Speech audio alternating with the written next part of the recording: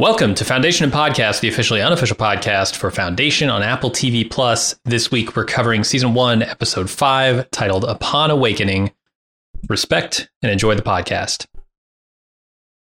All right, Aaron, what do you think of the 5th episode here? I thought it was another good one. I will say that there's a few quibbles I have with some of the stuff on Terminus. Actually, some of the stuff on the ship, too, that could be just like maybe plot holes, or like sometimes we talk about how the tell an ambitious story, sometimes you have to ask your viewers to make a leap. I always talk like metaphorically, you got to like go down a couple miles of dirt and gravel road to get back onto the highway.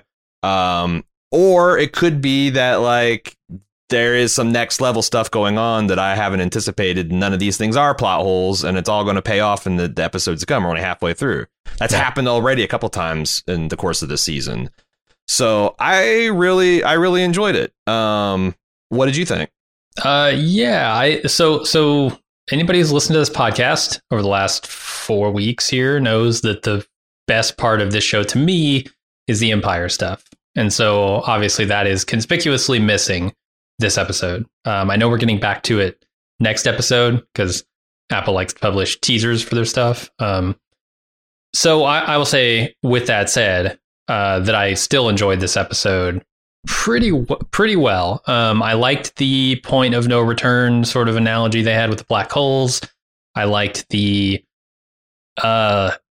trying to extricate yourself from a cult and sort of how that happens that they displayed with Gale. The Anacreon plan seems to be unfolding, even though I think there is another layer to that. I don't think I don't think their goal was to crash one of the Imperial ships on Terminus. No, I mean, the stated goal is to commandeer one. So I was like kind of blown away when it stacked up onto the planet. So yeah, so I don't know. There's more to come on that, I'm certain. But the other stuff they're doing, especially with Gale, I really liked. I know it's not, you know, it's taking us back in time, right? And some people might look at that as like a step backwards instead of forward. But in storytelling terms, I feel like it was warranted, and it connected me more with this character. So going forward, maybe they can do more stuff with her that I will care about more because of these scenes. Yeah, I saw that one of the most common criticisms was that why are we going back and the first 15 minutes is stuff about Gale that we already knew, because the pilot episode definitely kind of told us that. How would you respond to those criticisms? I would say we knew the facts, but we didn't feel the facts. There's a difference between intellectually understanding things and emotionally feeling those things happen. And I think as someone who's lived through an extrication, especially you, I think you had a similar sort of experience to Gale coming out of the cult that we both grew up in. That stuff really hit home, and I started to really understand Gale on a whole nother level. Understand, you know, not just that she's a brilliant mathematician, but she's always been curious, right? This has always been a part of who she is. Right. And, you know, how it would be very attractive to her, Harry Seldon trying to tackle a disaster head on and avert as much human misery as possible through the application of logic and reason, versus her home planet that's burying its head in the water rather than confront something. And I have a sneaking suspicion that in the next 4 episodes or 5 episodes, however much is left in this season, her parents are going to die because they both stubbornly refused to come with her, right? Her father said, I'd rather my daughter die than go with you. I mean, at this point, they're probably dead just from age. Right. Like, and 35 years on, I guess. Yeah, you wonder. Because she was saying, like, this is an impending doom, right? This guy is prophesying all these... I don't know if it was the change of the seasons or what, but yeah, there was an incoming devastation, an incoming problem, let's say crisis, that this society was refusing to deal with, just sort of placing their faith in their seer, sleeper god.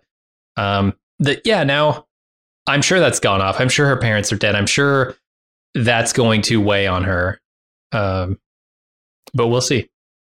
To the extent I wonder if we'll ever see Synnax again. Like, they went back and told the tale, and we already saw like how, I mean, I thought they did a pretty good job of showing how like the landing platform is underwater for the Imperials, something they probably don't bother to keep up or elevate because they just assume the world just completely isolate from everything. Yeah. Yeah, I wonder if we'll ever go back there because you're like, why would Gale want to? Because it's just going to be her, drowned world and dead parents. But I didn't get a sense of the scale of that society. I don't know if like the impending catastrophe was going to wipe out just their small raft flotilla. I don't know what it is. It's a city on stilts, I guess.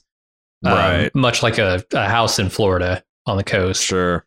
I don't know if that's all that exists on Synax or if that's just a small portion of the population there and the rest will be still alive and fine. Hard to say. I mean, they do say that the severe hurricane force winds and the resulting like tsunamis and flooding is going to. I mean, it seems like Gale doesn't think there's any amount of. But on the other hand, her college professor said that eventually the flood waters would recede and we could save them. So like, I don't think it's hopeless exactly, but yeah. But yeah, as I say, it's like I don't know. I don't know if we'll ponder the fate of Synax going forward because the whole galaxy seems fixed to fall apart. So yeah. I've got some things, some announcements regarding our show, Foundation and Podcast. We were able to procure screeners recently, so we're going to be able to start getting our full coverage podcast out at the same date and time the episode release, which just means whenever the episode releases on Apple TV, the podcast will pop out on our website. So as soon as you get done watching it, you can enjoy our thoughts and comments on it. And to keep it all fresh and relevant, that means we're going to split the feedback off of that podcast and release something on probably the following Tuesday. So we should have you should have regular Foundation coverage. You got the date and time on Friday, and then midweek you got your Foundation booster shot on Tuesday, and then we'll keep doing that throughout the season. The other thing is David S. Goyer graciously agreed to come on our podcast and talk about his show and answer any questions that we might have. That's going to go down this Friday. If you're hearing this, you only have a couple of days to act. So if you have a question, I have a request, send it to foundation@baldmove.com. Make sure that Goyer is in the subject because come Friday morning, I'm just going to search for this. It's Goyer, Goyer, and just put whatever questions or comments you want to make. And I can't promise get it all to him, but I will try to get as much as I can. Along with our thoughts and stuff. So I'm really excited. I've been listening to the official podcast with him and Jason and various writers and showrunners on the show. It's been really informative, and it's going to be a lot of fun talking to David, I think. So still the possibility that this is a very elaborate troll, but we'll see. It would have to be. It's increasingly elaborate. I guess. Well, I guess we'll find out on a Zoom call. We will see if the man behind the curtain is actually a wizard. Yeah. All right. Let's get started with the recap. But first, let's take a quick break. We start off before is what they're now calling this. They don't even give us a time frame. They just say before. It's a flashback to a baby being baptized. And in this case, it's the seer religion, which means it's getting its stones put in its face. I wonder how that works as they grow in age, but okay. They stay the same size. They don't upgrade them. They're just like these little teeny gems. So they get smaller, I guess, in relation to human. Yeah. Is that the same? Isn't that true about our eyeballs? Like our eyeballs are exactly the same age. Is that why babies look like aliens when they're born? It might be like their heads disproportionately. But I heard eyeballs are the one things that don't grow. All right. So maybe not. I don't know. Don't quote me on that. Gale still has her stones, so we know that it's before. And two others, along with her, are sent to investigate a condemned university, and they find an instructor removing some of the analytical books, forbidden knowledge. She begs him to leave those books behind and go before he's found and killed. And while he tries to convince her the whole time that there's something to all this science stuff, and eventually the others find him. He's taken back to the tribe, and the religious people drown him. And then later that night, Gale swims down to his body and takes the analytical texts that he was killed for and begins studying them. That's a big chunk. I know. I'm about to chew that for a minute. I love, first of all, like this show looks amazing. I want to say it a lot, but like this opening scene of this just jaw dropping space porn, where Gale is kind of having her nightmare about the black hole swallowing her in the form of a tidal wave on her planet. That just there's sun shining through their planetary ring, and it just, god dang, in 4K, this show looks amazing. But I like you made allusion to this in the your comments in the introduction, or your thoughts on the episode, the way we wove this recurring nightmare that Gale has, this fear of the black hole because of the event horizon, the fact that you can, take one more step and then there's no way to reverse course. Obviously is a commentary on what she's found herself into now. Like she didn't know it at the time, just like an astronaut is getting closer and closer to the wonders of the black hole will probably not feel when they begin to get spaghettified. She did not know at the time that she was signing up to be put on a 35-year-old cryo coffin when she filled out a math contest for Trantor. Yeah. But she did. That was the point of no return when she, and honestly, offering the dude's 50 clamshells to send a message off world, that was the first. So honestly, I think diving with who she is, I think diving into the ocean to grab those books is the point of no return for her. There you go. And like I said, it's a content, it's, you don't know it until you've crossed it. I thought that was a pretty good way to get us back, to get us back in. And I feel like I'm continue to be impressed by how well Gale's narration is kind of like supporting the themes of the episode without feeling, it at least doesn't come across to me as like being too highfalutin or too like high concept. It feels right. Yeah. No, I'm with you. All these episodes have had that, thematic connection, and it makes it richer, I think. And there's all these things that she gets to hold on to, like, after destruction, there's going to be rebirth. And what is the thing that leads you from the state of destruction to the state of rebirth and creation? It's knowledge. And I think, if you subscribe to the theory that Salvor Hardin is the love child of Raish and Gale, then this cycle of destruction and rebirth is literal. Out of this death of Harry Seldon and the death of Raish, you have this special child that's born. I thought that stuff is really good too.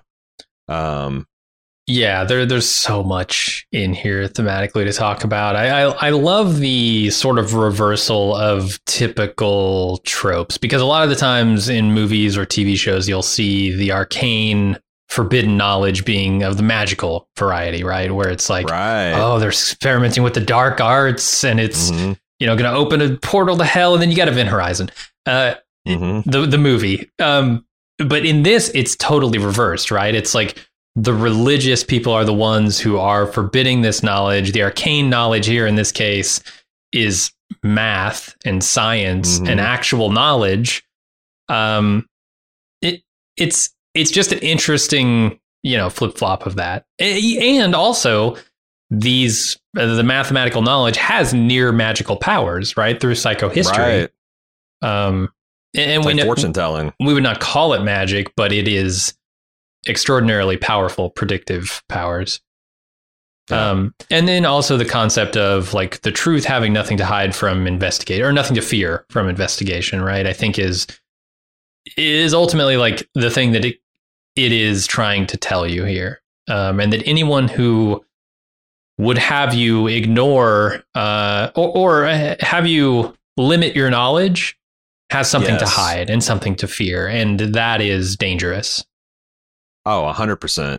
I also like a lot of the symbolic stuff they're doing here. Like when their mentor holds out this theorem scroll to her and they're like, take this. And she's reluctant. He goes, I'll hold it for you. And that turns out grisly when he's actually at the bottom of the ocean and she has to get it from being tied to him. And also I thought, so on the official podcast, Goyer and the crew were talking about how they wanted, the method of execution would be this person weighed down by their, heretical texts, But But I couldn't help but notice, if that's the goal of the seers, it also reveals an underlying hypocrisy, because it ain't the sacred text that weighed this man down. It's the 3 fucking stones they tied to him. Right. So it's like, it's their baggage, not his. You kind of get it, but both ways. That like exactly. It's the weight that they added to him that is causing him to sink, not the knowledge itself. Which I don't know if they intended that or not, but I thought it was great. Yeah, and also, just the weird affect of these people coming in this man's execution, smiling, joyful, like it's I forget what she said, becoming like your father, pious and pious and looking for always looking for heretics, and her father is just like, got this big smile on his face. He's so satisfied that they're doing this righteous thing. Mm-hmm. It's really sickening. It is, and then that underwater garden of bodies is a macabre display of ignorance that is it really is shocking and horrifying at the same time. Yeah. Especially, I mean, look, none of this is like super heavily veiled metaphor with what they're doing with climate change and hurricanes and high winds and just shit like that. It's all happening today too, and that's what makes all of this sticking your head in the sand and refusing to believe, trust in the science and believe in knowledge as our savior here. That's what makes it all the more horrifying to me. Yeah.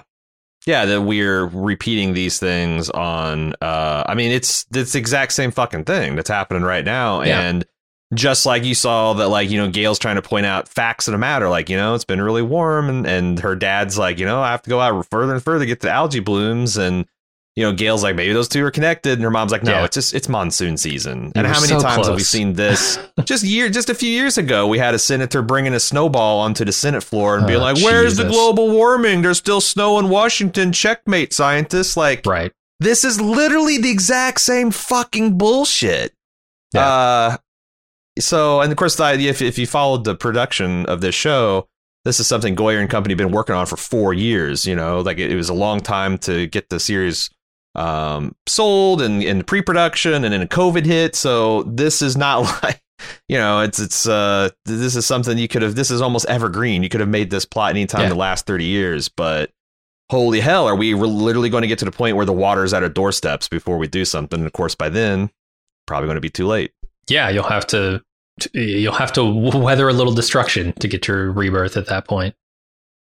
Did you so Gail untied her professor, Mr. Soren here. Do you know why? Or was she what was she untying from him? Because I feel like I was waiting for him to float up and that was going to be the thing that gave her away or something. But she unties him and then so maybe is each thing tied to him separately, maybe? I think so, because she had to tie it. I think the rocks were already tied before she tied the book to him, and she had to take the heresy and add that to it. Okay, yeah. All right. Because at first I thought she was untying to do, but I couldn't figure it out. And I'm like, well, if she unties him, he's going to float up. I know how bloated corpses work. I've seen enough Sopranos in The Wire to know how these things go. But sure. Alas, that's not what happened. So then later she's eating with her parents and she's concerned about, like you said, the dying algae, as well as their inability to gather supplies to feed themselves. And she's continuing to study these texts. And she pays to send an illegal tight beam message to Streeling University, which we know, of course, is where Harry Seldon is on Trantor. The Seers find out that someone has entered a math competition, and her mother warns Gail to let all of this go. She doesn't, of course. She continues studying. And then she gets a message from Harry that says, some people doubt you, but in an extent, or as an extension here, me, with this Abraxas solution. But he's giving her his support and inviting her to Trantor. I guess we can go through the rest of this too. She tells her parents what she's done. Her father refuses to support her. She has her face stones removed. This kind of all is just getting back to the point that we first met up with her. In fact, there is the one exact scene that we already saw as they see her off. And this is the point of no return, I suppose, for her. Yeah, and it's like brings it all home that, her nightmares always end with her drifting towards this miraculous and then not being aware that she crossed the line because she's so distracted, bearing witness to something most minds can't even comprehend. And this is all intercut with her, her reading this and like doing the math on the clay pot or whatever she was doing. It all reminded me of this interview I saw of Bill Gates where someone asked him, this was like, I don't know, 20 years ago, and someone asked him like what he does for fun. He's like, oh, I read calculus textbooks and I just laugh and laugh. It's such a good time.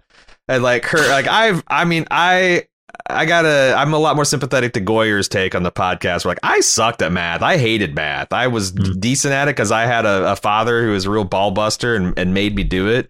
But I fucking hated that stuff. I can't. And I've heard some people talk about how much fun it is to play with numbers and how satisfying and beautiful and symmetrical and pure mathematics is. I always thought it was a pure cast iron bitch. So I did not find this material relatable, but also I'm not the type of person who could apply this stuff like she does towards the end of this episode. And they're just, again, it's something they've already told us about how naturally gifted she is for this stuff and what aptitude she has. And the professor told us, and now they're demonstrating it. But I thought it was pretty effective. Yeah. Do you think, because I was looking at what like all the things that Harry was saying in her message, where he was recognizing her as being special, something special about her mind. Do you think that was part of the process of Harry selecting her, that like he knew something about her, and this goes if whether you subscribe to the Salver is special and that she has a little bit of precognition, and whether she got that from Gale because Gale's secretly her mom. I know I'm asking some loaded questions here, but like, what do you make of that? Do you think Harry, is this part of the plan? The fact that he has someone with these gifts and an integral part of his organization that he's kind of squirreled away, or what do you make of it? I don't know what to make of it. Gale is not that big of a contributor to the Foundation in the books.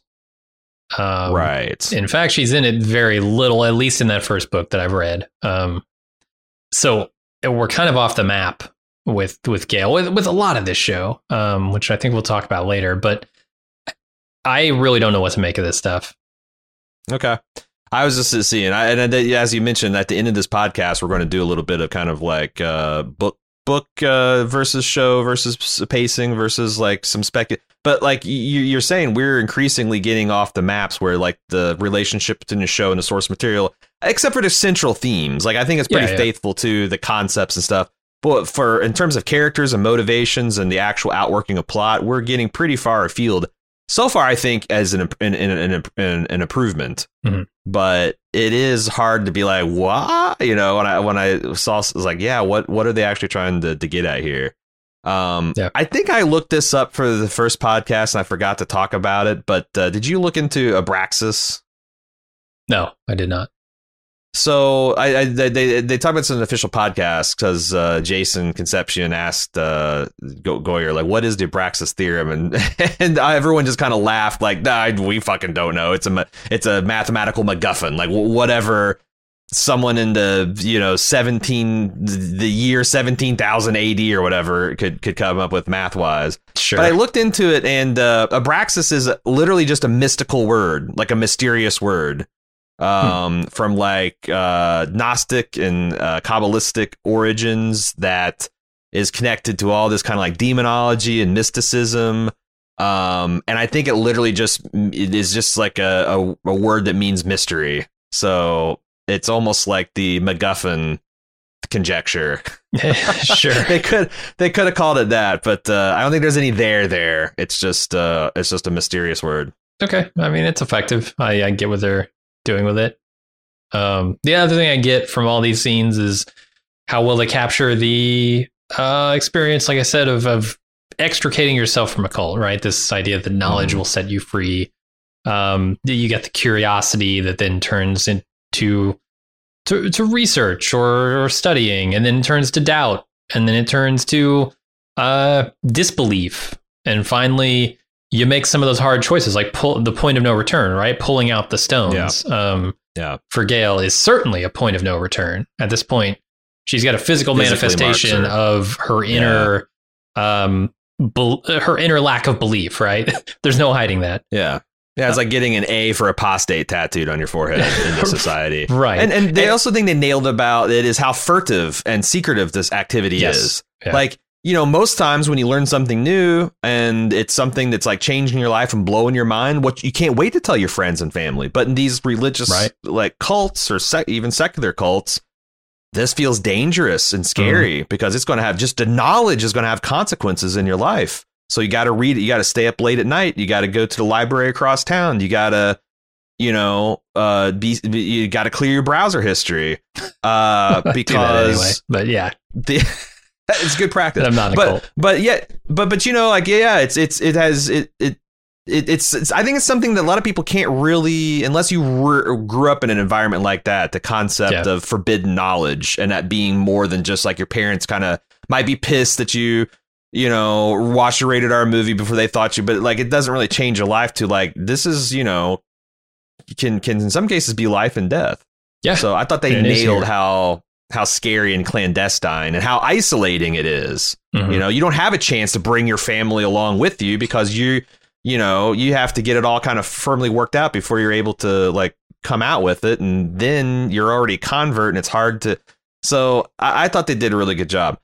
I do kind of hope that they visit this planet again, Synnax, because I kind of want to know more about like how did Gale extricate herself from this situation? How did she go from the acolyte of the seers and in line for third spear of the plant people to getting her stones plucked out and just walking off the planet? Like, why didn't she get the watery? I don't know if they explained this in the first episode. I feel like this happened in a day. Like, not all the research and stuff like that happened over a long period. But then when she takes her stones out, I feel like it's that morning and then she's on a flight out of there. So who does she go to get her stones taken out? Like, fair question. That's a really weird. It's like if you went to fundamentalist Christian planet. And they had one abortion clinic that's like, all right, if you're gonna get executed next morning, we'll give you we don't like it, but we'll give you an abortion just before you escape off world. Like, I would like to know, because again, it's not necessary because this is just lore and world building. But I am a lore whore. I am a world building junkie. So I would like to get some answers to that because Gotcha. Where do you go to get the quick stone removal? Where do you go to get your apostate A branded onto your head that they don't just shuffle you into the eternal fires of damnation right after? It's like that's the thing that they do to you before they slide you down to the hellfire chute, So I think there's some implications of what we see in this episode that might lean toward that. Like, this is an event that happened pretty recently, right? The destruction of their civilization, the rising waters. There are people. There's a professor in this episode from that university that's been condemned. This is a pretty recent event that all knowledge has been essentially outlawed. Yeah. I think like that's part of it, right? You can kind of see like there might be another group of people on this planet who are on the fringes, who aren't part of the seer religion, who still believe in the old ways of the universities and the knowledge. There is that kind of that gathering, but they even apply that in the first episode because when Gale's having her stones plucked out, the woman doing it says, some people decide, pray one last time or something like that. So it's like this, there is kind of some resistance. There's a beautiful little touch at the end of this scene where she's getting invited to Trantor by Harry Seldon, and she gets that message, and then she thanks the sleeper, her god, for that. And that to me is like, yes, she no longer believes in this religion. Yes, she's getting out of it and she's hoping to take her family with her, but there's still that ingrained sort of almost ritualistic acknowledgement of a god within her. And I feel like that is so true to life, right? You get past, intellectually, you get past the religion, but there's still that remnant of it within you that would have you thanking your God for something. And then, maybe catching yourself and going, oh, I probably shouldn't do that anymore. But also, it's still there. But I also think that like that's also like a lot of the, great thinkers of our time. Like you think about Galileo, you think about Isaac Newton, not atheists. No. In fact, in their writings is like the study of the natural world was their way of glorifying God. I think even Charles Darwin denied that he was an atheist. Maybe later in life, he said he's maybe leaning agnostic, but like, and I don't know, did he, does that because of social pressure? But like I said, with Galileo and Newton, no fucking way. They actually, believed in God because, and that was the thing that drove them forward. So I don't think that Gail's probably frustrated that she feels like she has to make a choice. And she probably thinks that in the sleeper's plan, it probably, like she's maybe following the true path. So she's like, I don't know, a little bit of a messianic figure. But I thought that stuff was really cool and interesting, too. Yeah. Okay, let's go to the now. Well, yeah, I guess that's now. It says now. We're back to the pod from the end of last episode where Gail awakens and she lands on the ship. She tries to get out of the room she's in until the knife that was used to kill Harry is pulled into the door like a key. The ship activates and she cautiously walks around until she finds a control panel and discovers she's the only one on the ship. And also she is in the future, or what she thinks of as the future. About 34 years or so. There's a lot of interesting stuff that if you blink, you miss it. Like when the magnetic system snatched a knife out of her hand and it says the Raish arrival protocol has been initiated, meaning that I think, and again, this is not book knowledge because this is not in the books, but like I think that Harry built this outpost / ship with some kind of plan in mind involving Raish that didn't involve him or Gale necessarily. Or maybe it shows that he has a whole bunch of different like variables of like, maybe there's a Lewis arrival protocol, and maybe there's this or that. But I thought that was interesting. And also, what does it imply in terms of like chaos theory that got name checked in this episode, that Gale is arriving to the Raish arrival protocol. Yeah. The man that predicts everything. But like, is that something that he's like, Harry, as he's dying, is like, make sure you throw your knife into the pod so it'll activate your program because I didn't write it. I think this stuff is fascinating. Like, how do you solve a puzzle when you're missing a piece? And that's what Harry's kind of doing, it seems like. There's some things like he didn't, we already talked about, he didn't intend to survive the trial. So like, what other things did he not intend that he had to make a few tweaks? And how terrifying it is that he's making these tweaks and then dies and there's no more tweaks to be made. Yeah. Like, or the tweaks have to be made by other people without foreknowledge necessarily. Yeah. Right. Exactly. I think this leans even more into the idea that, the conversations, the argument that they had in that previous episode between Raish and Harry, that was staged. I still don't think it's certain that that's true, but this pushes it much more in that direction. Oh, I'm almost, because like I think that it just implies like everything. If you think about those first two episodes again, like how Raish felt until about halfway through the episode when he talked to Harry, and then he was distraught and talked to Gale about house, because he was. Didn't want to do this. And then Gale's introducing doubt in his mind about whether this is all true. But then he kind of found his faith and did it. I just think that stuff was the idea that that was a last minute change. Like, I feel in my mind, that was like a night or two before Harry died that Raish started acting weird and started interrogating. Like, what do you mean by there's missing puzzle pieces and stuff? Yeah. I just think that like, that just makes it even more remarkable, like how last minute and how last ditch it was. These change of plans, and the size of this facility kind of belies a purpose other than just Gale. Like, what is this fucking thing made for? That's putting her on the slow ship to Harry's birthplace. What was Raish supposed to do? Like, if it was it programmed to take Gale somewhere else? If it detected her, why? So, and also, like, why do you detect this shit on a knife? Like, this magnetic door latch, like, did it? I don't know. I don't know. Why do we use our phones to unlock our front doors? You know, it's like, I mean, but this is a world they could check her DNA. They could have done a lot of different things. I just thought it was. I'm just curious about how many more people are going to come.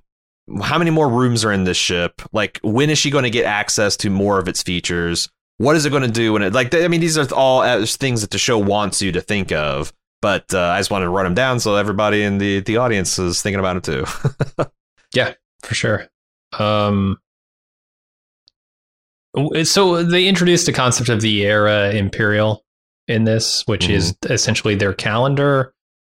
Well, it's not the calendar system, but it's the era they're in on a calendar system, which is most likely not Gregorian. I don't know. It's possible it is, but I don't know how that would be true when you have a galaxy-spanning civilization, because our calendar is based on the cycles of our solar system, and specifically like, you know, the orbit and rotation of the Earth around the sun. So it begs the question. Well, that's not the right turn of phrase, but it makes me wonder what a galaxy-spanning civilization would use as the foundation, no pun intended, of their calendar system.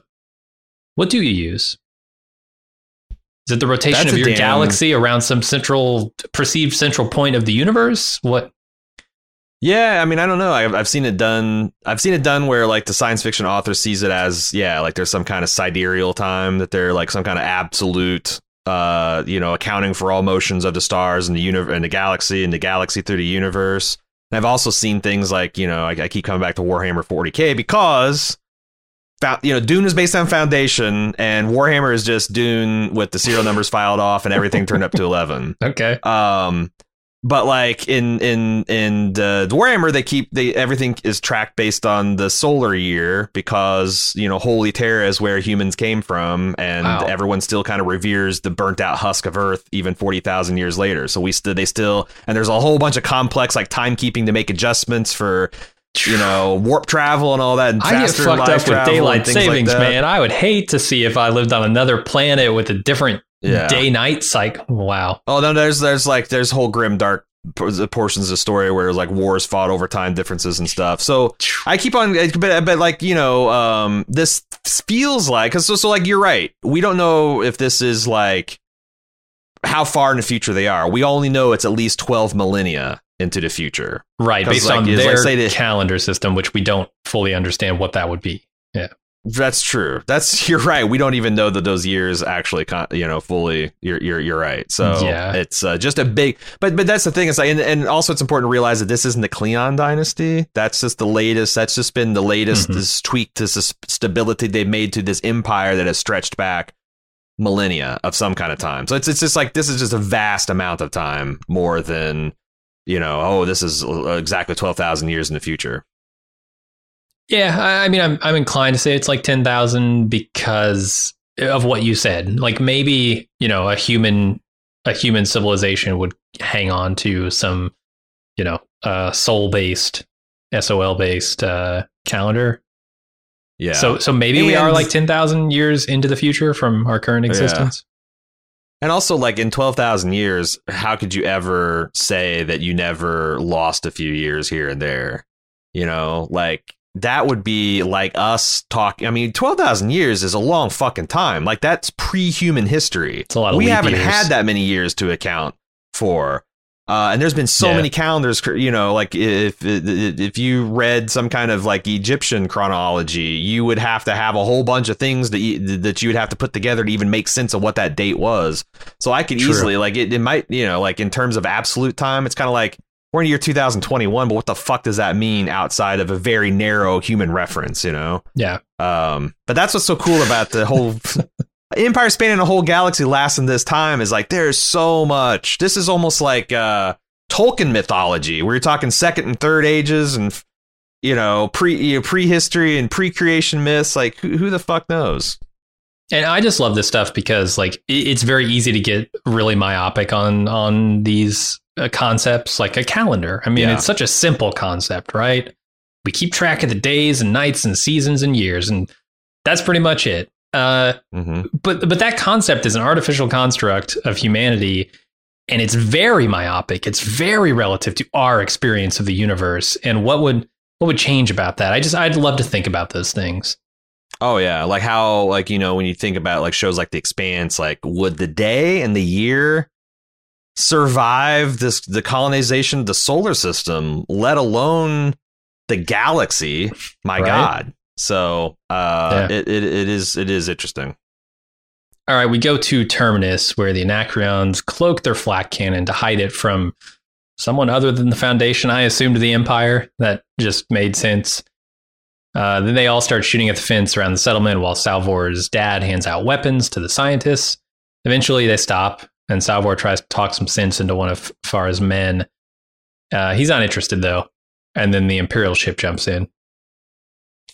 Yeah, I thought this was pretty clever. That, like, you know, we got this giant, you know, we thought it was going to be a siege weapon to blow up the city, and then it gets cloaked, and like Hugo says, like, what the fuck?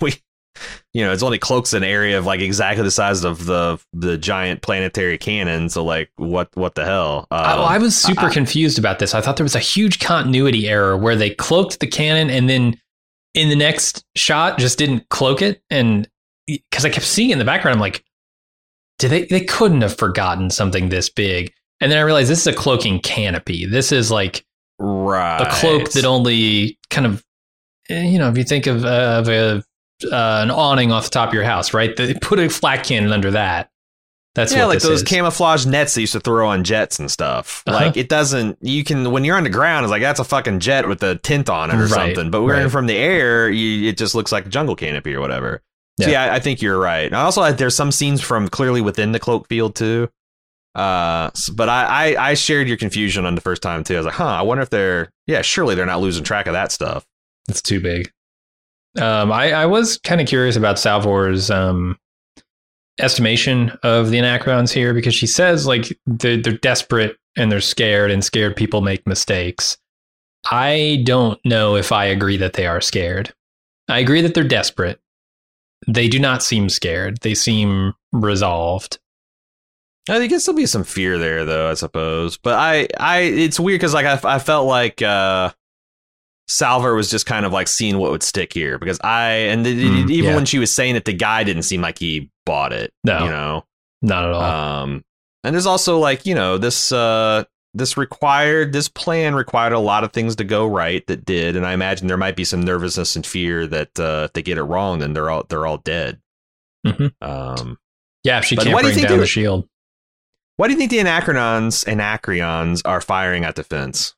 I have no idea. Intimidation. They said to rattle them, but like these scientists were already like cowed the moment they showed up. Like there's a scene of you know, Lester from The Wire, Salvor's father, you know, trying to push a rifle in the scientist's hand. She's like, I'm just a scientist. They go, you'll be a dead scientist if you don't pick up this fucking rifle and shoot the I mean, these guys were, even the wardens were like, had their shit in pants on. Mm-hmm. So I mean, about the only one that wasn't scared was like Hugo, Salvor, and Salvor's dad. Yeah. I don't know, man. I think if it was an intimidation tactic, it was working.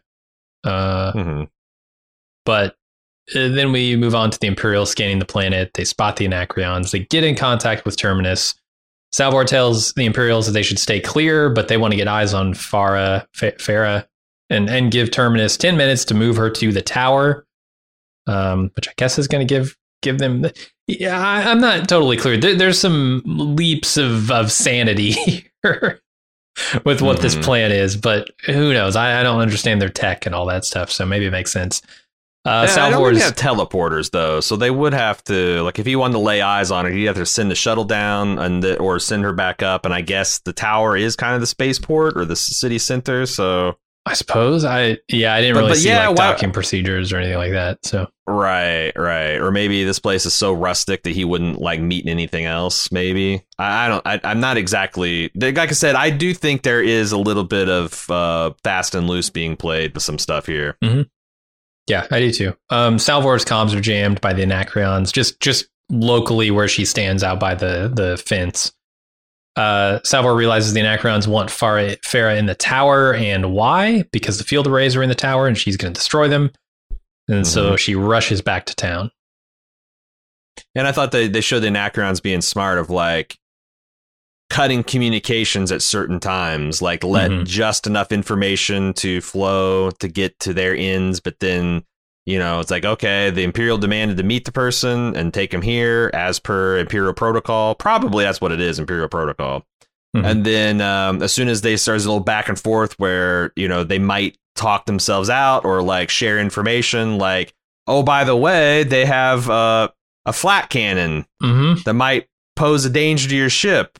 They cut it off. They cut it off there. It does make you wonder when, you know, when the guy asked for a stats report, why doesn't she say like, hey, they have this big ass cannon right outside our wall.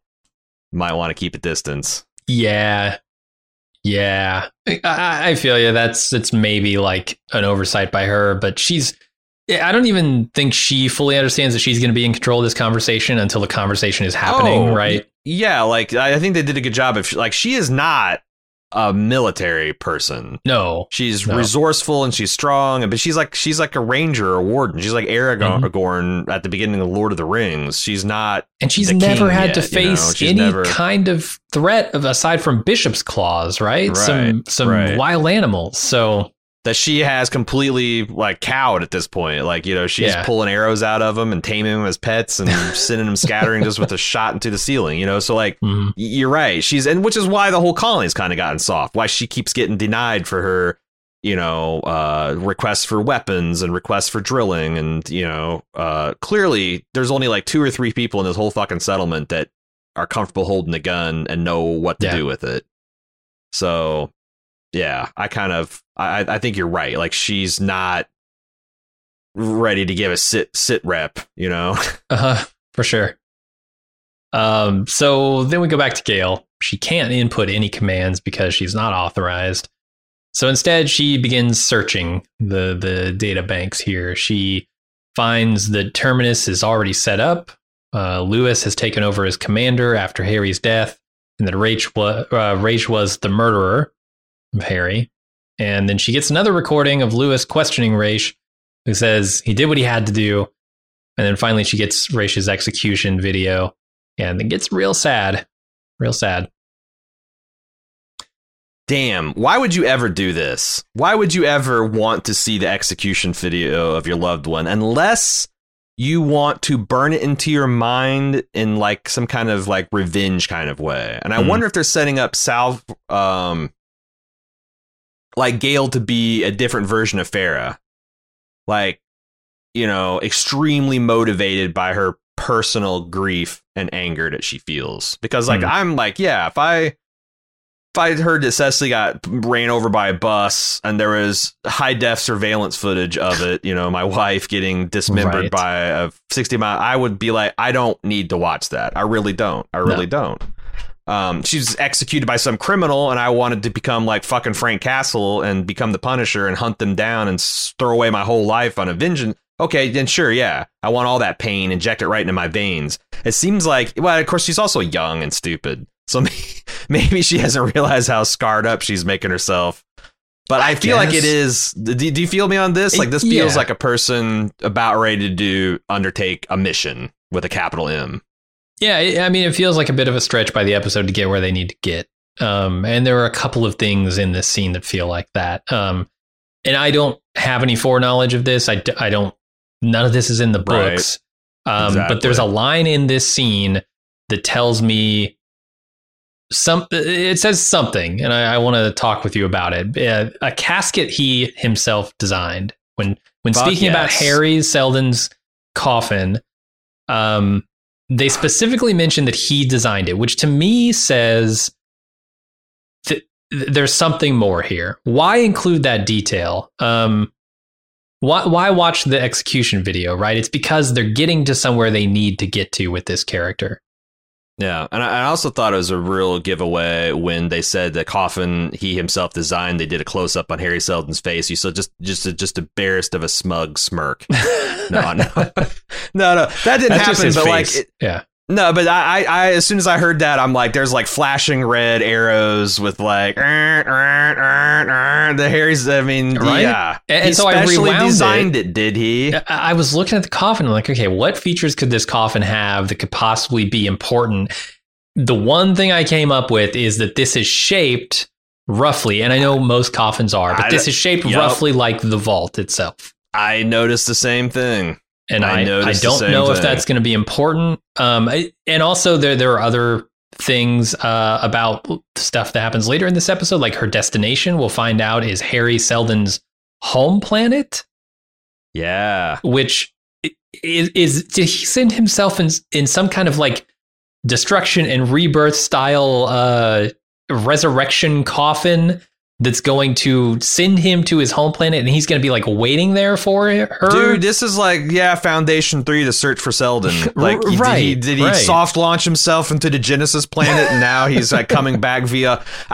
Yeah, especially in conjunction with the final scene. I mean, this is a mind-blowing thing for a person like you and me, they're book readers, that like, is Harry alive? And it's all delivered in a single like 6-word line, right? That seems like a non-issue. And the most boring milquetoast person in the galaxy delivering it, Lewis. You know? Right.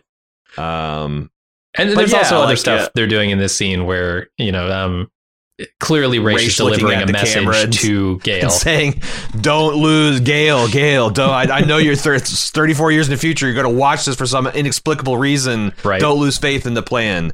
And you can quoting what she said to him in the second episode, that you can still solve a puzzle if a piece or two are missing. And for some reason he completely chokes on the either I love you or Han Solo I know. He just stutters I before he gets blown out the old space gate. What do they call that? The airlock. The space gate. He got the belter, traditional belter execution from The Expanse. And I think the line "I understand more than you" when he's talking to Lewis is definitely a hint here that this is all part of the plan between him and Harry. I understand what I've done, chump. Yeah. All right, let's take another quick break and we'll be right back. All right, so Salvor is too late to stop Farah from being moved to the tower. So she runs toward the tower where Farah is digging out her eye, which turns out to be an EMP device, and it destroys the field relays and takes all the fences offline. Pretty metal. I loved it. I wondered if... I was actually thinking, I wonder if Farah's going to explode like a bomb. Yeah. Kind of like what we saw in the first thing, because like then that would make perfect sense why Salvor saw that this is the end for her, but it was only the first stage of her plan. Kind of sort of bummed out that that's not what happened. The eye thing was cool though. Like they pointed it out that it's a fake eye, right? Earlier. Yeah. And we just thought it was part of the scars that she's got. Her injuries, right? Sure. Yeah. And it probably was. Like it's probably related, and there's something poetic to that you use the damage the enemy gave you to hurt them, to wound them. Yeah, turning a weakness into a strength. And also, like, as they pointed out in the official podcast, you can't get much more biblical in terms of justice than the concept of an eye for an eye. A literal eye. I thought that was pretty slick too. It is. I liked it. Now, I will say the first time I watched this, I thought, oh, that's a bomb, and Lewis is dead. And Farah's dead, and everybody who was standing in the vicinity is dead. Second time through, later when none of those people were actually dead, I was like, okay, oh right, EMP device. Yeah, they called it a disruptor, which I assume is just essentially a 17th century, or no, I'm sorry, 120. How do you say 121st century? It's the 22nd millennium? No, it's more than that, isn't it? No, it'd be the 12th, 13th millennium? Third millennium. So yeah, it would be like the 12th millennium. Yeah, it's some kind of 12th millennium crazy EMP device. Yeah. Because you can't fit an EMP in something the size of a Weeble Wobble. No, I've seen Ocean's 11. It's big. It's a van size. It barely fits in a work van. Yeah. Right. Then Gale gets a scalpel, intending to kill herself, but she's suddenly thrown to the ground by a gravity shift in the shower, which looks very cool. I have some questions, but we'll get there in a sec.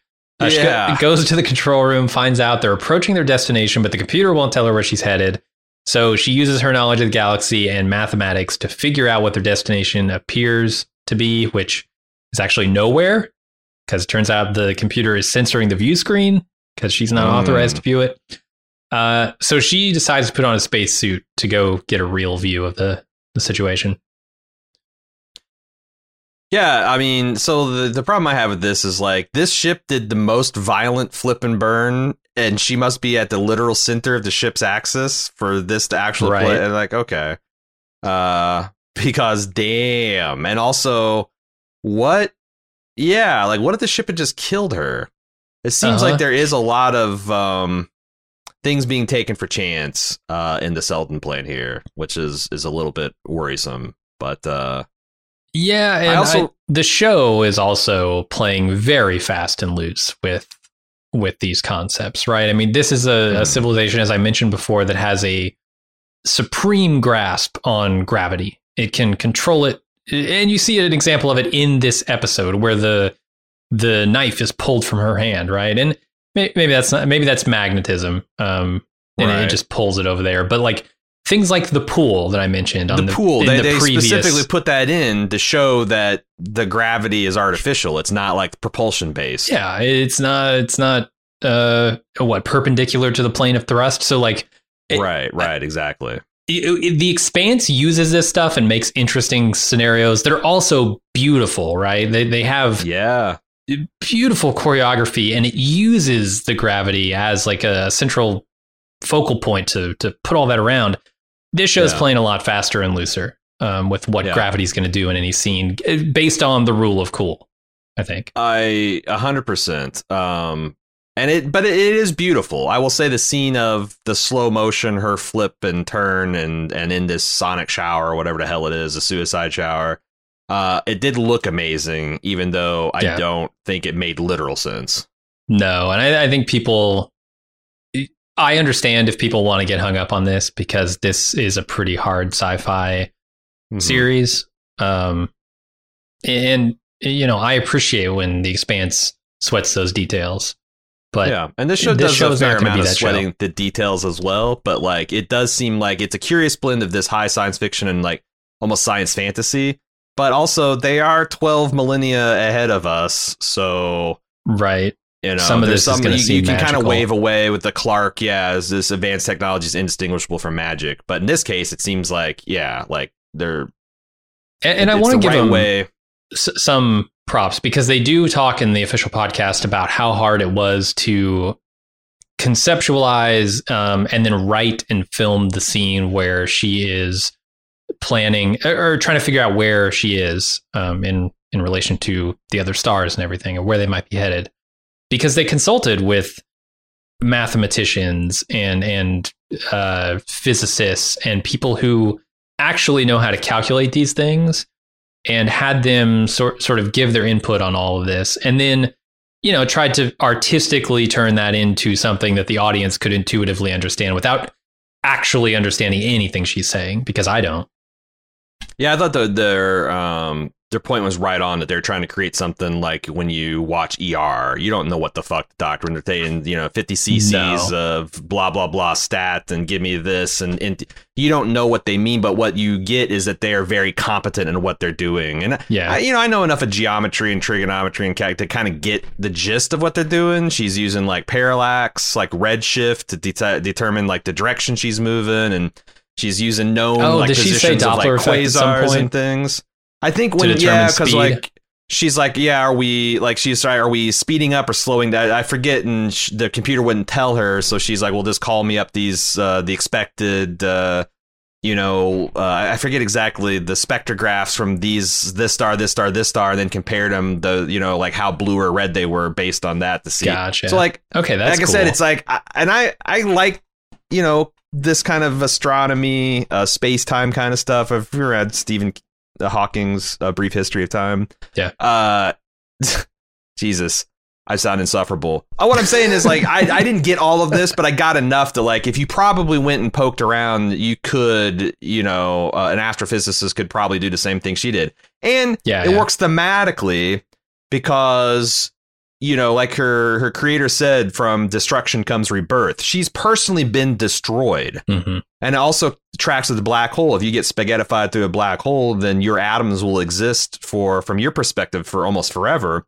but black holes evaporate very slowly. She mentions like you're always like shrinking, but you're never quite gone. In this state that she's still got something, a kernel left, and that's her knowledge.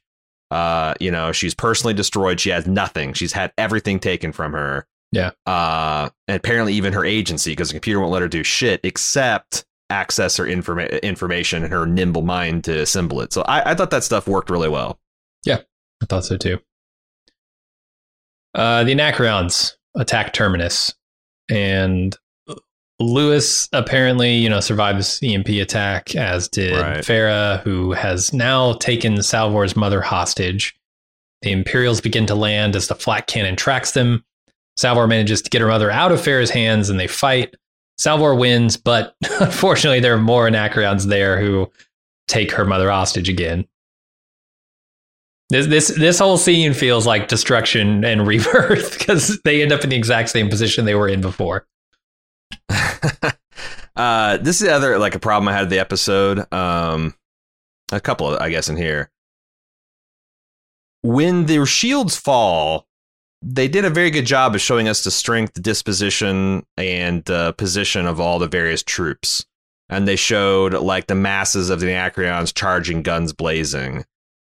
The fact that they didn't hit anyone, apparently, I really was thinking halfway through the scene, it's like, oh, this must be another stage of the ruse. They're not trying to kill, especially when they cut back and you find out that she's actually trying to find the manifest. It's like, oh, they must not want to kill anybody. They just want to scare him and hurt him in a direction.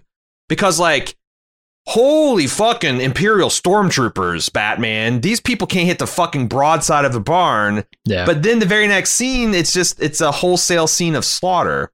Mm-hmm. So I felt like either put the wardens behind cover, because it's honestly, they're telling the story of these people don't know what the fuck they're doing. They're just standing out in the open with a gun held at their waist level, cringing. And that's fine, but they should have all died. Yeah. Maybe Salvor's dad is savvy enough to get the cover. But I felt like, I don't know. It felt like an unforced error to have all these people exposed, and then you show these people shooting and firing, but no one dies. But then there's just absolute carnage in the next scene. So it's I don't know. It felt weird. The incompetence apparently of the Anacreon charge, and then how ruthlessly efficient they were at killing their way towards the tower. Yeah, I agree. Some of the execution on this is not perfect. And that was one of the examples, certainly. What I'm still confused, because Farah's stated goal is help commandeering an Imperial starship. Some sub goal of that is getting the manifest of the Deliverance. Is it I thought it was a navigation module. Is that? Well, that's what she said in the beginning, but her mom said she wants the crew manifest from the Deliverance, which is the slow ship that took him here. Okay. So how, and clearly here's an Imperial starship. She did not commandeer it. She fucking destroyed it. Yeah. I thought when it first got winged into, the extreme lower position, it was going to crash land, but still be, because it's an Imperial starship, it's probably tough. It'll still be something they can salvage. No, it blew the fuck up. This is donezo. So I don't know what to make. I don't know what to make of that. There's clearly something more to come, and they need Salvor alive to guarantee success at getting it. Is the thing that I got too. Yeah, the manifest is interesting. Is there somebody on there, in their colony, that would be important, or potentially not on there? Yeah, is Harry, did they know, because clearly they're pissed off about Selden, his prophecies, quote unquote, putting the galaxy on a boil and getting their planet blown up. But surely they wouldn't be suspicious that he would survive and gotten off, or are they looking for Gale Dor? I don't know. I mean, clearly this is a mystery that you're supposed to wonder about, and it's going to, it's going to pay off in episodes to come. But you got any ideas on that? No, I really don't. I do want to talk about that big leap in logic where she sort of blames, Salvor and Harry for the destruction of her planet, but we'll get there in another scene or two. I thought it was pretty funny, the mom stuff, where she's fucking, she's almost like Rick Sanchez, fuck it, kill, take out your hostage, let's restart. Yeah, I never felt that mother-daughter bond, and but she's totally right. Kill your cover, kill your bargaining chip, and then we'll start from even here with my gun trained on you. right? Exactly. Like, what the fuck are you gonna do? Yeah, but like it's also cuts a little close enough to how Salvor kind of feels about her family, I think, that like her mom's like, you told me to drop, right? Oh yeah, mom. That's all you meant? She didn't say like, oh, look, mom, I love you and everything's good. She's like, hey, you just did good, ma. Yeah. And ran off. I thought that was interesting. Yeah, for sure. We go back to Gale, who is on a spacewalk. Still can't see where she is going, so she applies an infrared filter and realizes they're headed to a dark star. This scene will give me nightmares. When she is, back pressed against the ship, and then she jumps away from it, I'm like, you're dead, you're done, gone. See you later. And then I realized she was clipped. Tethered to the ship, and I'm like, oh, thank goodness. But that's even terrifying.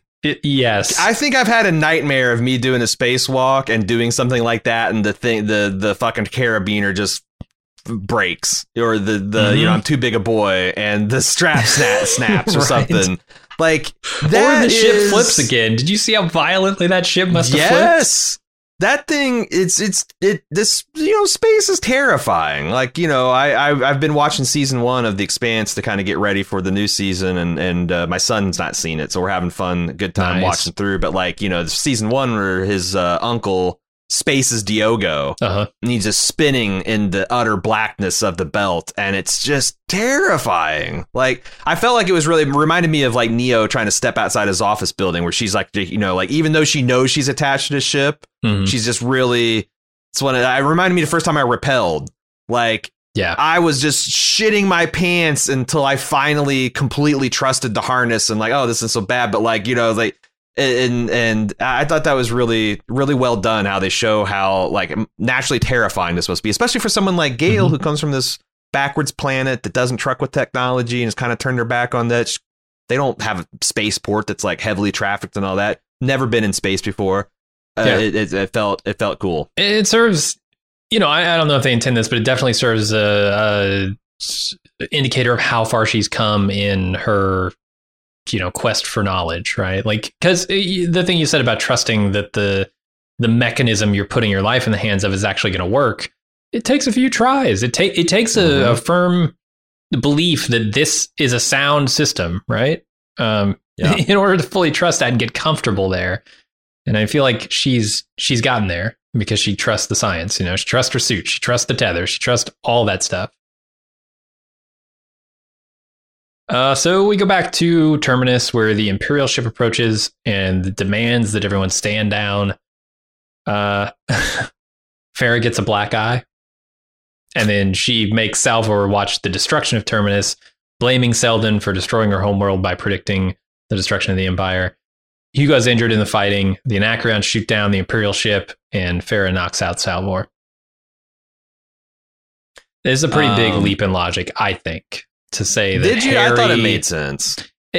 It makes sense if you believe in psychohistory, I guess, and if you understand that this is part of Harry's plan. Well, I don't think it requires that. Even if you think this is nuts, like, I don't believe in QAnon, but I do believe it almost tore our country apart, and still may well. Like, like she just, if psychohistory is completely wrong, but enough people believe it and get people amped up and agitated, and it just makes people do something crazy, then even though you don't literally believe in it. She thinks that he inspired some terrorists to go in there and blow up the Star Bridge, which, the Empire blamed on any prophet of doom. Okay. Like, that makes more sense. Like, I think, and then there's an open question about, did Harry try to engineer the fall because he wants to engender something better? Like, humanity's being held back by an empire. He wants to, I don't know, have a galaxy-wide democracy or something, reform. Or for his legacy. Like, I mean, because that's the thing, like, right, that's the thing. This is all about the rise and fall, decline and fall of the Roman Empire. And before Rome was an empire, it was a republic. It was a lot more, democratic. Never democratic as we were today, but like, not for nothing. They had a Senate and people were elected and they served terms and whatnot. And I, like, it could be that Harry, has enough student of history to know that there was more democratic things. And that's kind of what you need for stability. Like, we didn't choose democracy necessarily because everyone sat at a whiteboard and like, oh, this is the best way to do it. It's just like, you know, it is a way for as humans continued to urbanize and industry and technology continued to increase and our populations increase. It was the most stable form of government. Mm-hmm. So like, I wonder if he engineered this fall, like, and it was worth it to him to get 1,000 years of darkness out of the way and then get humanity back on a bright and shining path than it was, you know, to just continue to just fuck around for another 10,000 years, the empire crumble away, and it takes, you know, 10,000 years to get back. I don't know. Mm-hmm. That could be something. It could be literally his fault, is what I'm saying. Yeah. No, there are many ways you can read his intentions. And the effects of that, the chaos theory. We didn't talk much about the fight between Salvor and Farah. Yeah. And I don't know, like, it's like, she's the grand huntress, so I figure she's like a mighty warrior. And I'm like, when I first watched this, I'm like, I don't really buy that Hardin's hanging with her. But then the second time I realized / observed that her hands were cuffed.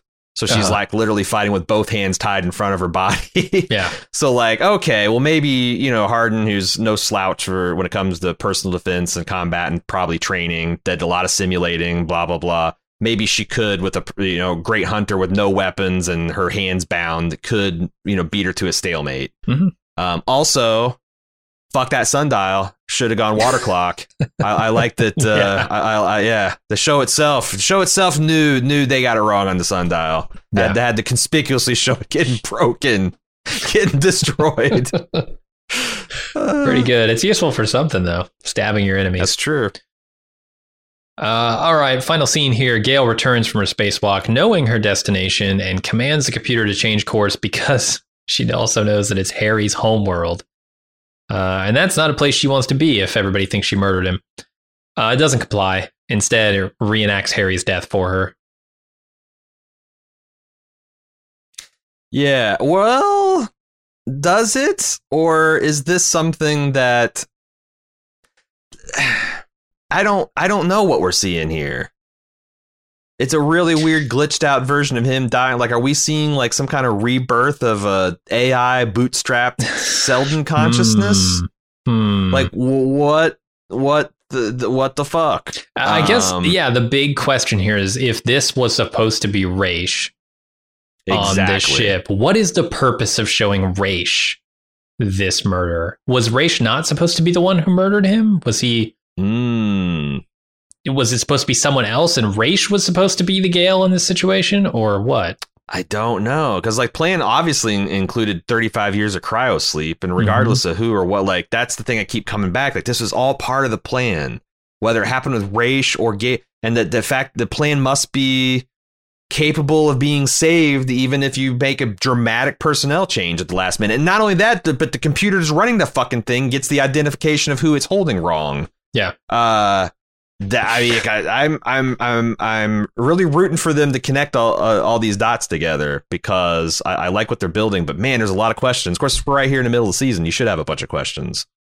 For sure. Yeah. I do think what I'm kind of expecting of this is that there will have been some message coming from Harry to his homeworld here, so that when she arrives, she's not going to be greeted as a traitorous murderer, but she will be greeted in some other fashion. I don't know if it'll be like a heroic fashion or if she'll be like their new leader and the one to like take over some other plan he had on another planet. But like, there's going to be some twist here. I don't think she's going to be a villain when she gets there.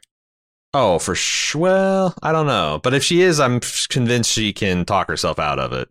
I don't know. Like I said, I can't wait to find out where this goes. Okay. That's the end of the episode.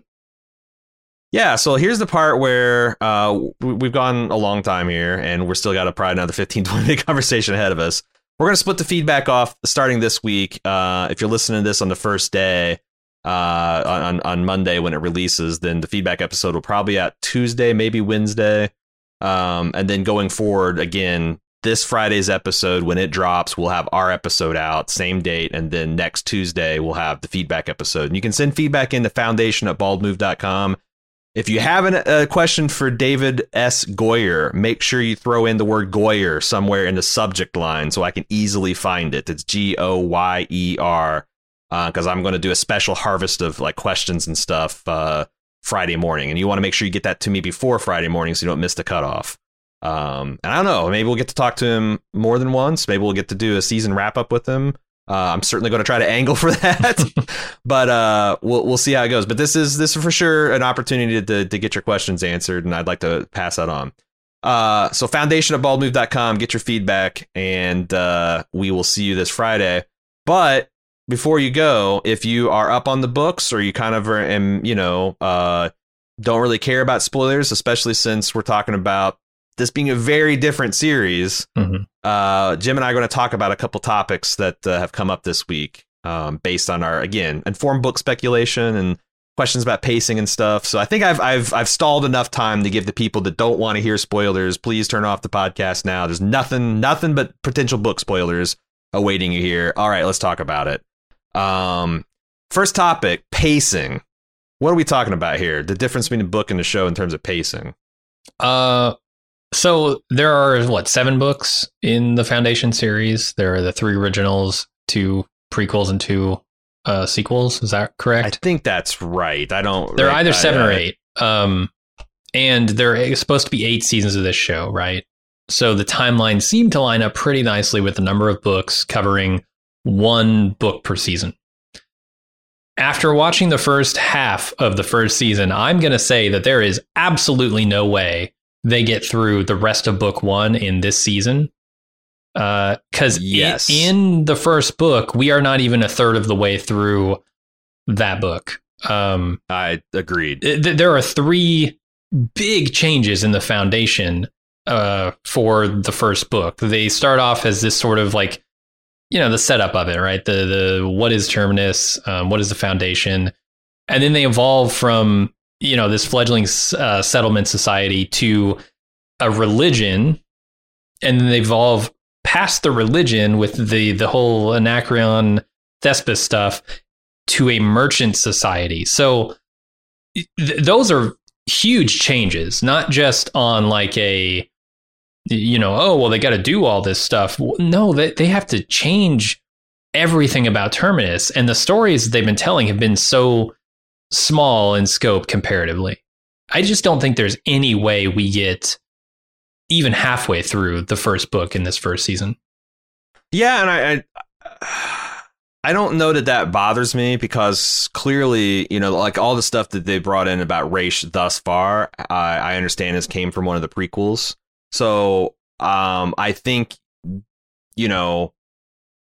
are they a third of the way through the 7-book series? At this halfway point in the first, that seems like a less scary way to be like, oh, okay, well, that's not bad. So like if they could bring in, this isn't like Game of Thrones where everything is just like, you got Game of Thrones, and then you got the Storm of Swords, and then you got the Clash of Kings, and then you got, like this is, even in order of publication, this stuff wasn't like in chronological order. So if they go back and interleave all that stuff, I think there's plenty of material.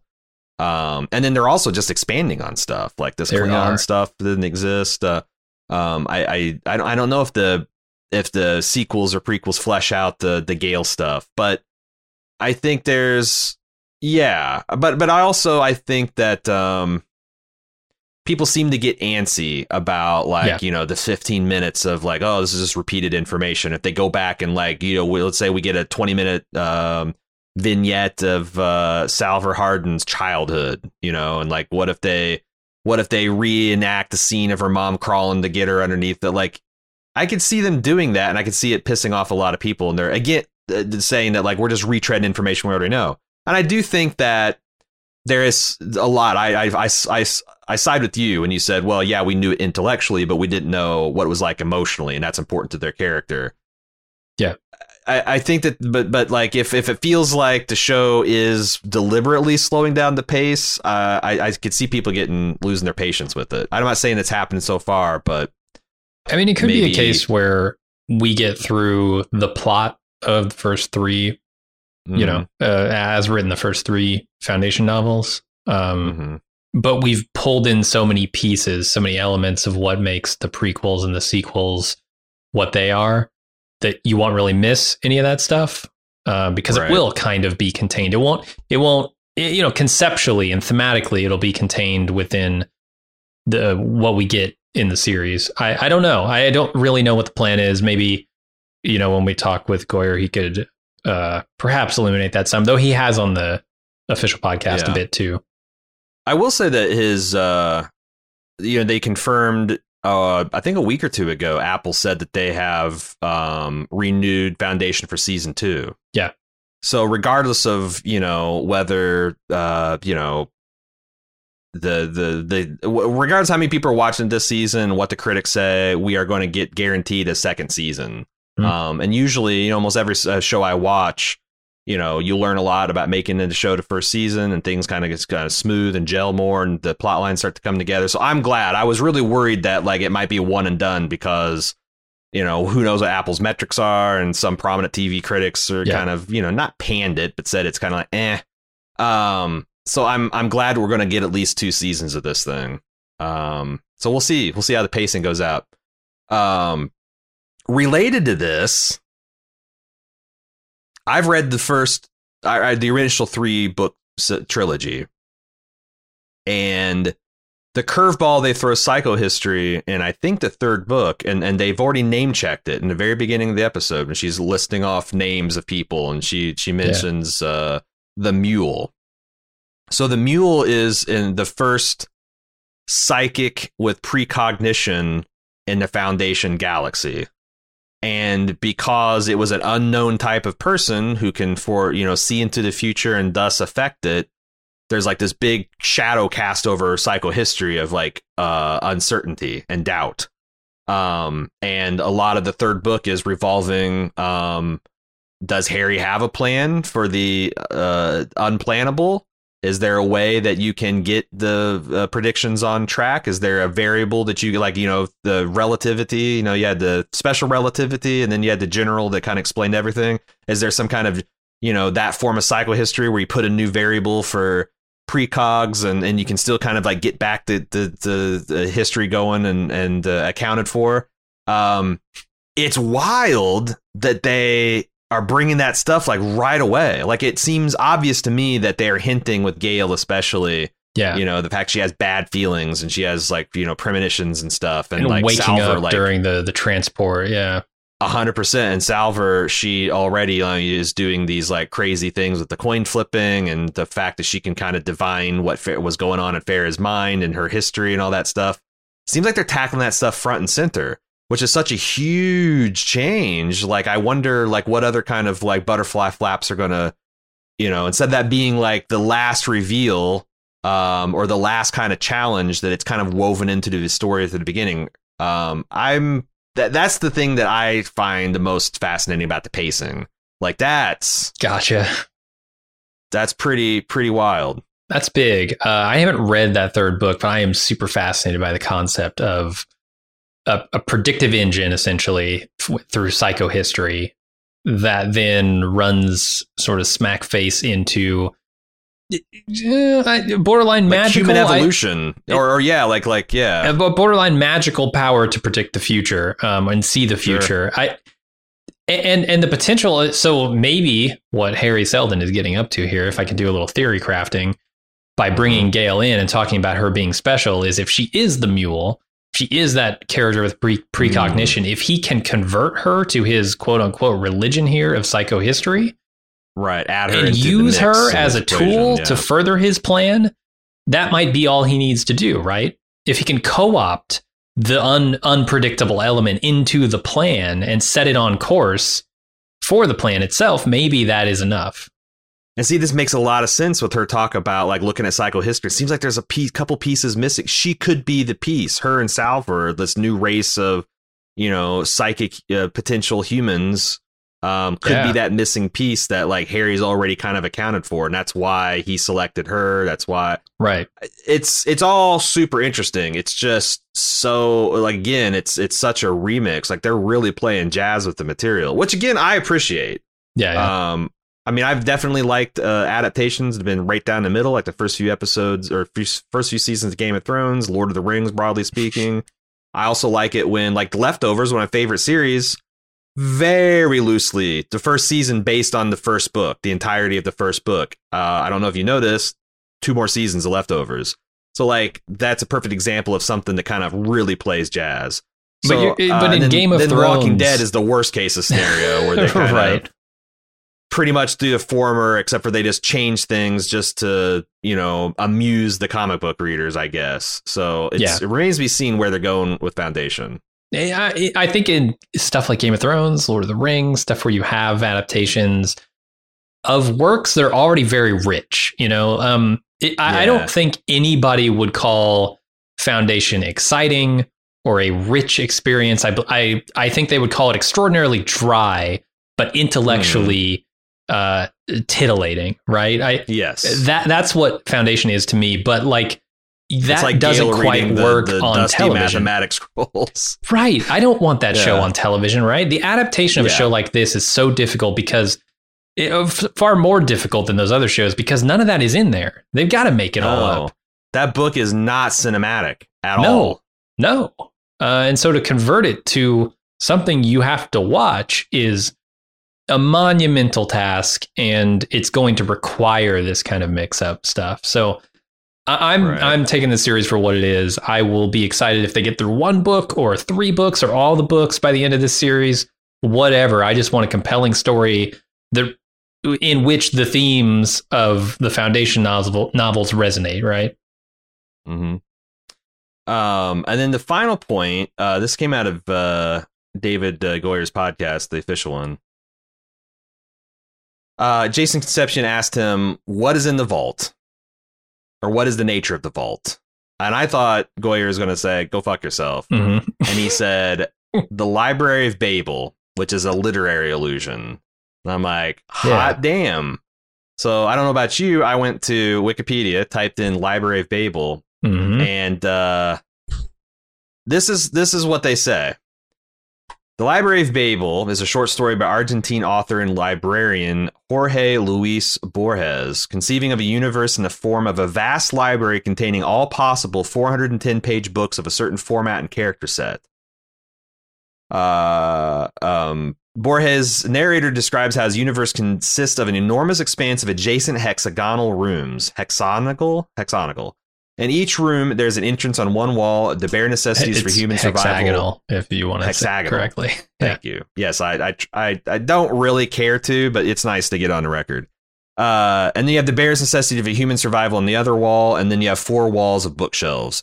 Through the order and content of the books are random and apparently completely meaningless, the inhabitants of this world believe the books contain every possible ordering of just 25 basic characters. In this language, you got 22 letters, a period, comma, and space. Though the vast majority of the books in the universe are pure gibberish, the library must also contain, somewhere, every coherent book that's ever been written or might ever be written, and every possible permutation or slightly erroneous version of every one of those books. The narrator notes in that format, right? With that alphabet, with that character set in that length. Yeah. Right. The narrator notes that the library must contain all useful information, including predictions of the future, biographies of any person, translations of every book in all languages. Conversely, for many of the texts, some languages could be devised that would make it readable with any of a vast number of different contents. Despite, or indeed because of this glut of information, all books are totally useless to the reader, leaving the librarians in a state of suicidal despair. This leads some librarians to superstitious and cult-like behaviors, such as the purifiers, who arbitrarily destroy books that they deem as nonsense as they scour through the library seeking the Crimson Hexagon and its illustrated magical books. Others believe that since all books exist in libraries, somewhere one of the books must be a perfect index of the library's contents. Some even believe that's a messianic figure known only as the man of the book has read it, and as they travel through this library seeking him. Now, I've read Foundation. I think I got a pretty good handle of what the vault is. And this is super fucking cool. This is a really cool sci-fi concept on the order of psychohistory by itself, but it's not the vault that I know of in the book. The vault is also not a coffin containing the body of Harry Seldon. What do you make of this, man? So is what's in the vault a data set of all possible outcomes that when combined with the Prime Radiant is somehow the key to psychohistory and interpreting the Prime Radiant, the Crimson Hexagon? Because right. like psychohistory could, with the right variables, probably run forward and backwards and predict anything. You know? Yeah, God, this book sounds fucking fascinating. I have to read Library of Babel now. Because my mind runs wild. Like, well, okay, you've already got a subset, right? It's a 410 page with 25 character set here. So it's already a limited number of infinity. You can further reduce that by examining history and seeing which of these books accurately describes the events of history, and then limit it to a subset of that as useful information, and then track that somehow into the future and see which books. I don't know. This is a fascinating idea, especially with the concepts of psychohistory. And in its predictive power, right? And how you would ever be sure to any degree that one book, one outcome was the one that was really going to happen. Yeah. Like I said, we're not trying to nakedly spoil the show. So even in the spoiler section, I see no reason to tell you what the vault really is, just because, you know, some of you people can't help yourselves. But yeah, I find, like I said, this is a fascinating concept of its own. That like in this vault contains like every permutation that could possibly happen, and the Prime Radiant is like a Rosetta Stone, right? That can kind of point and guide you to like which version of reality is true, or is it the missing puzzle piece that Raish is referring to? That they have faith that it's going to show up. They're also playing a very dangerous game with book fans. I mean, I don't know, fuck it, right? Because book fans are already not on board with the show to a large degree. They're a vanishingly small percentage of the human population. Like, right, yeah. How many people have read this sci-fi novel from 100 years ago? Not a ton. Yeah. But they are like the people who are fans of Foundation, the novels. Some of them are already up in arms, but a lot of them would probably be up in arms if you significantly change the nature of the vault. So I wonder if they're going to do this as like a dual purpose sort of thing. Like, yes, it contains the vault as we know it in the books, but also there's another layer to it, right? Yeah. Well, especially this thing, the man of the book seems like it's an obvious, like you could just map Harry Seldon right onto that, but he's a dead man. Yeah. Traveling through the cosmos in a custom coffin that just happens to look like the vault. Yeah. But he's still dead. Yeah. He's still dead. Like, unless they're going to resurrect, like I said, I mean, they're talking about destruction and rebirth in this episode, so I'm telling you, it's Foundation 3 to search for Seldon. Yeah, we'll see. We just need Kirk and a Klingon punching themselves over some kind of volcano, like the end of the Lord of the Ring. Can I ask you, do you know how many pages Library of Babel is? Is it 410 pages long? I hope so. I mean, what would that even mean? Because like it probably depends on the translation, the width of the pages. I don't see length of the scroll. Number. Yeah. They padded it. All versions of the Library of Babel are exactly they force it to be 410. So I don't know. I'm excited. I also want to read more about this. I want to see how long it is, because if it's a short story or novella, I might be able to polish this off before the end of the season. So for sure. Especially if it's going to be such an important key to understanding the stuff going forward. So God damn it, Goyer giving me homework. Jesus. I love it. He's introducing me to things that I've not heard of that are fascinating. Yeah, and that reminds me a lot of like Westworld and The Leftovers, where it's like the shit I learned along the way, just researching into the themes of the show, is almost as valuable and fun as the show itself. Yeah, the quest for knowledge, right? It's all in this episode. It is. It's the most noble endeavor that the human can engage in. I'm just sitting on my ass watching television. Being noble. Do you got anything more to say, or are we going to let these people go? That's it. All right. Foundationofbaldmove.com to get your feedback in. We'll have a feedback show tomorrow. Also, make sure you put in Goyer, Goyer, if you want to get a question in for David, because we'll be talking to him Friday morning. And please get that to me before Friday morning, because I'll probably get up early and compile it so I get it all ready to go. Thanks for listening. Really appreciate you guys stopping by, giving it a listen, sending in your feedback. It makes the show that much better. Can't wait to see what happens next week. And until then, I'm your host, Aaron. And I'm Jim. See ya.